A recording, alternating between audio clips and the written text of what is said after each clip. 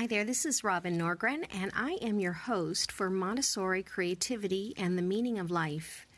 You can find all the work that I do on my links under my Instagram accounts. Check me out either on @Robin_Norgren or @UBU for Life. This is from a book called Your Story is Your Power by Elle Luna and Susie Herrick. We are volcanoes.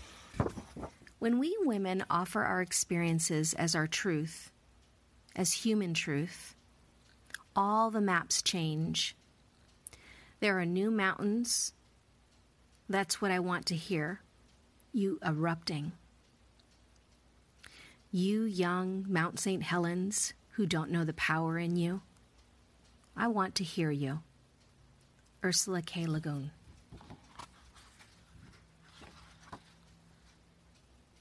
We shall not cease from exploration, and the end of all our exploring will be to arrive where we started and know the place for the first time. T.S. Eliot. Whether we realize it or not, we define ourselves through stories. Understanding your own story is the key to understanding yourself, your world, and your capacity to act within the world. In the heart of your story, you will find you, your voice, your power, and your truth. And because there is only one you, you are unique in all of time. Your story can be known and expressed only by you. And we need your story, your point of view, and your feminine power now more than ever. We are at a juncture where we need women's voices, women's intelligence, women's compassion, women's courage to help us navigate the difficult challenges that our species and our planet face. We use the word woman to apply to anyone who identifies with being a woman, regardless of their birth sex. When we say feminine, we are speaking to the feminine energy that lives in everyone. It is our deepest hope that we can help you guide to the center of your story so that you can share your voice and your true gifts with the world. The labyrinth is an ancient metaphor for the journey, and it is the organizing principle behind what we're talking about. The point of a maze is to find the center. The point of a labyrinth is to find your center. In a labyrinth, there are no roadblocks or tricky turns. The path flows continuously like water, spiraling and meandering as it goes. It is not a direct line from one point to another, but an organic, evolving process that takes time and moves to its own rhythm. Similarly, the path through this book is designed to help you spiral to the center of your story and then out again, giving you ways to digest what you discover and to create space for new insights and emerge. May the meandering, renewing, and turning path of your story continue to guide you home.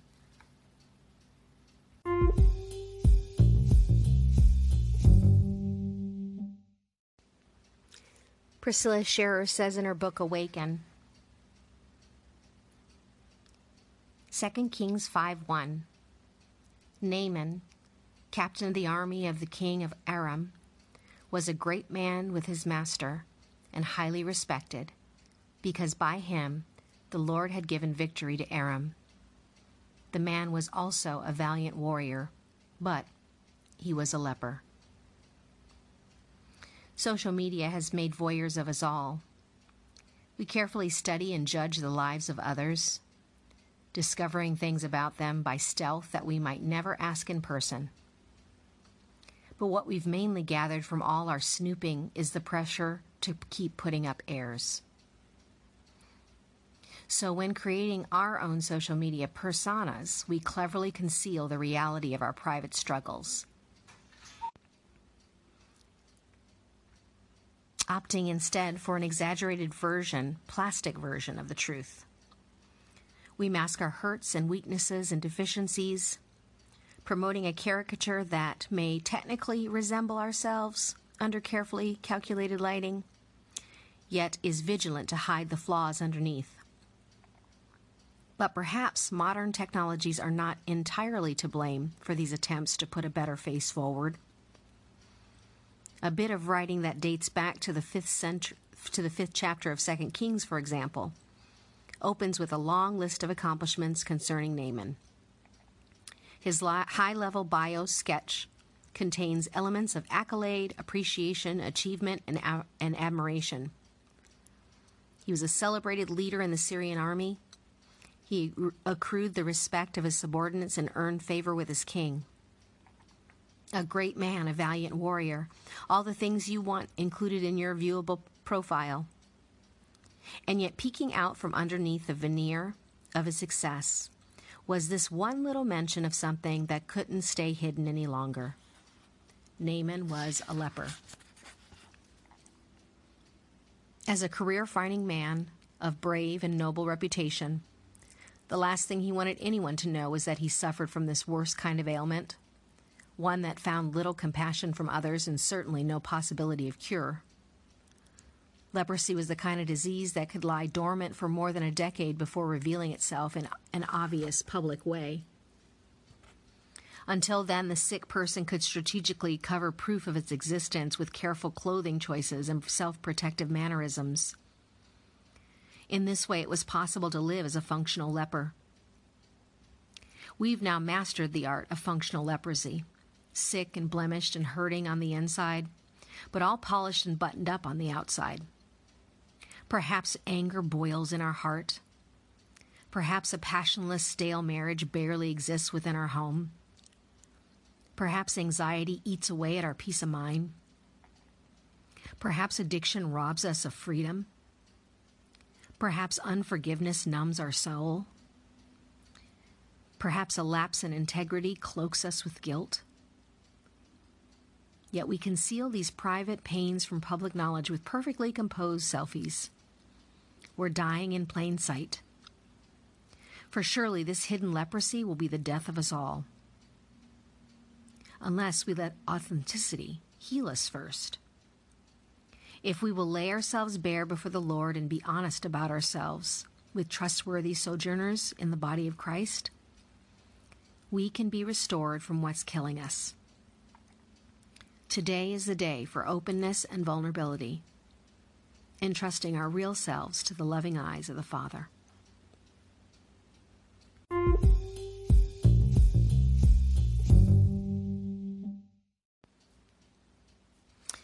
In my book, Your Creative Peace, Finding and Deepening Your Creative Voice While Connecting with God, I documented an interview I had with Jan Havillana. Her business name is Jan Havillana Art and Words, and her preferred medium of creativity is mixed media. Here's a bio. I am a mixed media artist with a passion for all things vintage, books, deep conversations, and seaside adventures with my 3 favorite men. With both a bachelor's degree in fine arts and graphic design and a master's of education in teaching, I spent the better part of my adult life trying very hard to be a grown-up with a traditional job. After the birth of my 2 sons, my newfound mama love released me to follow my heart, reclaiming the artist that I'd always been. In 2007, I created a line of silver hand-stamped jewelry under the name Hazelnut Cottage. Today, I revel in mixed media messes, making heartfelt connections with others through art and words. What is one of your earliest creative memories? That was a long time ago. Let's see, I remember drawing field mice standing under large mushrooms. As a youngster, I also loved to write. Short stories, poetry, you name it. I was even in a creative writing class when I was in elementary school and got one of my poems published in some kind of international children's magazine.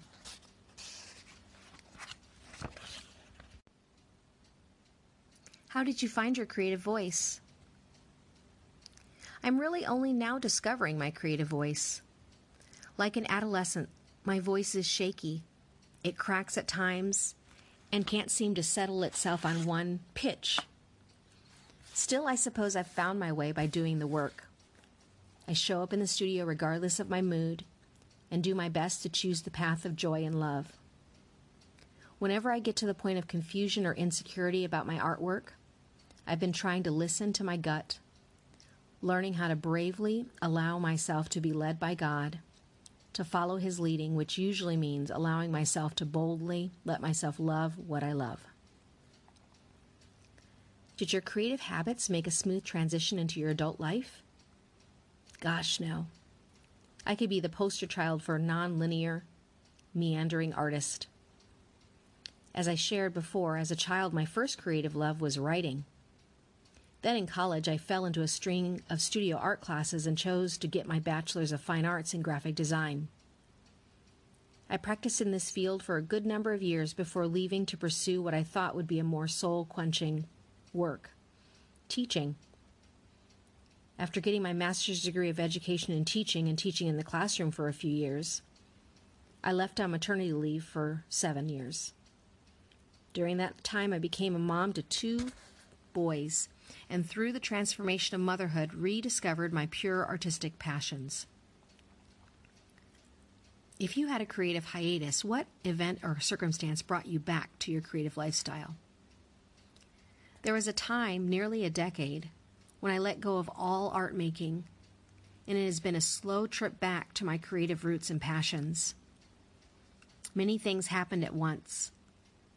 The further away I wandered from the life of creativity, my depression worsened. A dear friend gave me a book entitled Let Your Life Speak by Parker Palmer. Right around the same time, I met a man who would become my mentor and pastor.